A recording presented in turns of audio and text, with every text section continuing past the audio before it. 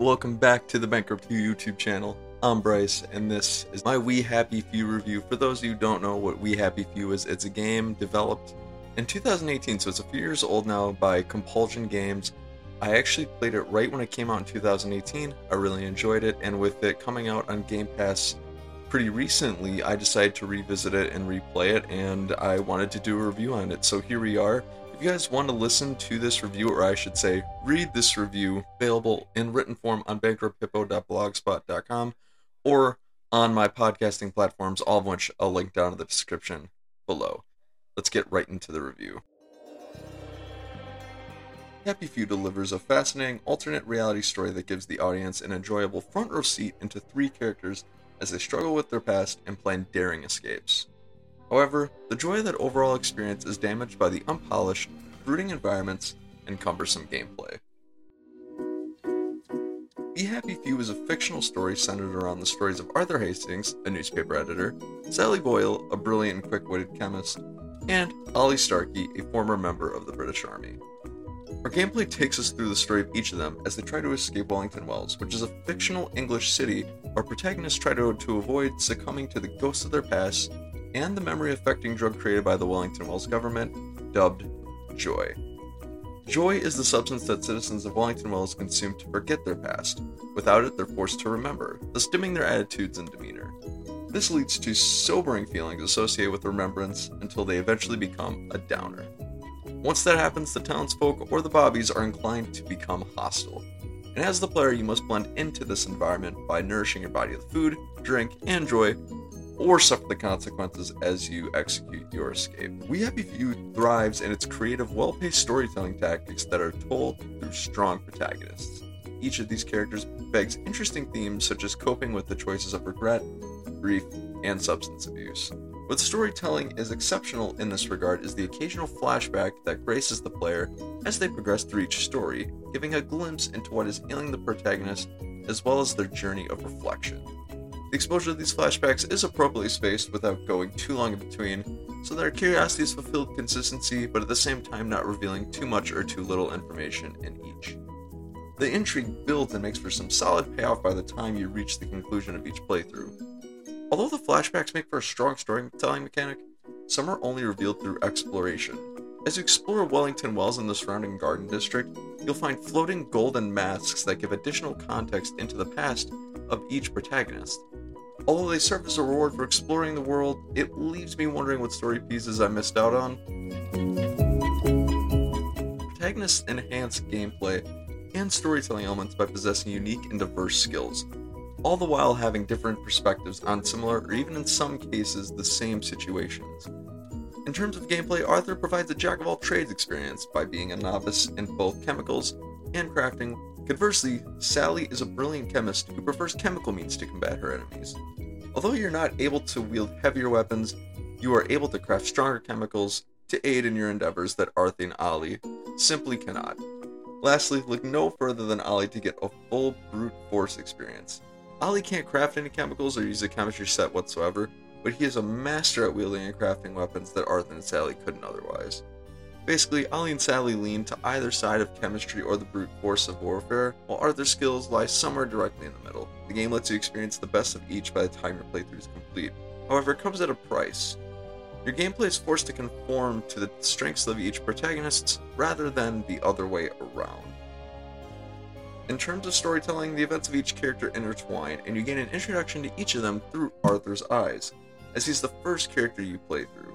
However, some events told through Arthur's perspective may look and execute differently in Sally's playthrough, reminding us that there are two sides to every story. This allows us to draw our own conclusions concerning the morals, ethics, and values of each protagonist, which subtly puts us in control of the story. In short, the story is telling us to think rather than being told what to think. The side quests in We Happy Few proved to be unfruitful in terms of storytelling and skill building. Few side quests I completed supplemented the strong storytelling experience present in the main quests. The primary benefit to completing side quests included gaining skill points to bolster your skill tree. However, I found that most of the skills were of dismal benefit and did not provide a substantial difference in making the gameplay easier or more entertaining. The skills that provided the benefit were achievable through completing main quests. But having said that, if you want to quickly up your skill tree without progressing too far into the story, side quests are a suitable avenue to do so. Gameplay bugs are present in We Happy Few. These bugs are embodied in the world slowly rendering as you run through, character models looking in the opposite direction while addressing you during cutscenes, or just disappearing. There were multiple occasions that affected my main story progress, but in one instance, I was just able to restart my console and the bug was corrected. However, another stalled my main quest progress, which meant going back to the most recent save.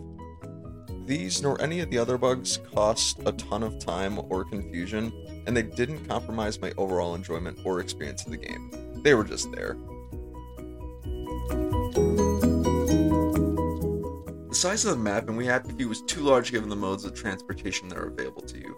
At the beginning stages of each playthrough, this can be cumbersome given that fast travel points, otherwise known as track access hatches, don't become available for some time or require you to do a sizable amount of exploring to unlock.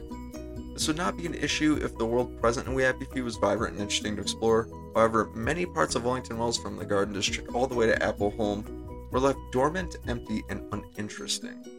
Gray color palettes, little if any sunlight, and lots of blank landscape occupied the majority of the map.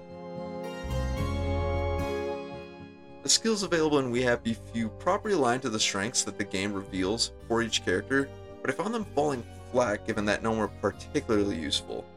That is, unless they detract from the negative impacts of the character's biological needs, including hunger, thirst, joy withdrawal, and more as you go on. Sally Boyle's strengths aligned with chemical means, but the skills presented made little difference in my joy of playing through her journey. The skills would amplify Sally's resource or crafting abilities, whereas herbal substances were really difficult to come by and required traveling hundreds of meters to the Garden District, where I would cross my fingers and hope I could find that one additional lily bulb to craft a chemical concoction necessary to keep progressing through the story. It made the experience even more cumbersome rather than filling it with additional excitement. Survival element serves as an interruption in gameplay rather than an additive to the overall gameplay experience. Little time would pass before each character would require a drink of water, bite to eat, or a nap. Because of the number of biological needs that required mitigation, these needs would come up often. And to make matters worse, satisfying those needs would not provide benefit to the character whatsoever. The only thing it would do was temporarily bring their stamina and fighting ability to full capacity, that is, until they need to fulfill their needs once more. The temporary benefit coupled with the volume of addressing those needs made the mechanic feel like a nagging pet that kept me from enjoying the strongest points of the game. If you were caught having to fulfill those needs with no food, water, or bed to sleep in, you'd be finding yourself in a precarious position should angry wellies cross your path. It's hard to survive those situations if your character has little stamina to run away or fight back. So, I found myself using my skill points earned early on to eliminate the negative effects of biological needs to get that nagging pet feeling out of the way. Overall, We Happy Few is a game that has strong narrative storytelling elements that subtly puts the audience in control to draw their own conclusions about each protagonist.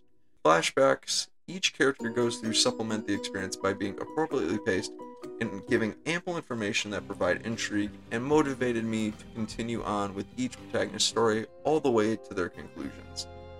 However, the game's unpolished appearance, buggy gameplay, long travel times, and nagging biological factors retract from that experience and will likely deter most audiences from the game if the story does not hook them in early on.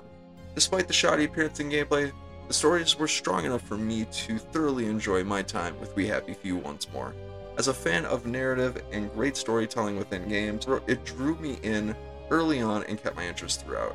However, if you dislike game bugs and are looking for entertaining gameplay, this probably isn't the game for you. Give it a shot if you have Game Pass or if you can find a good deal at a retailer.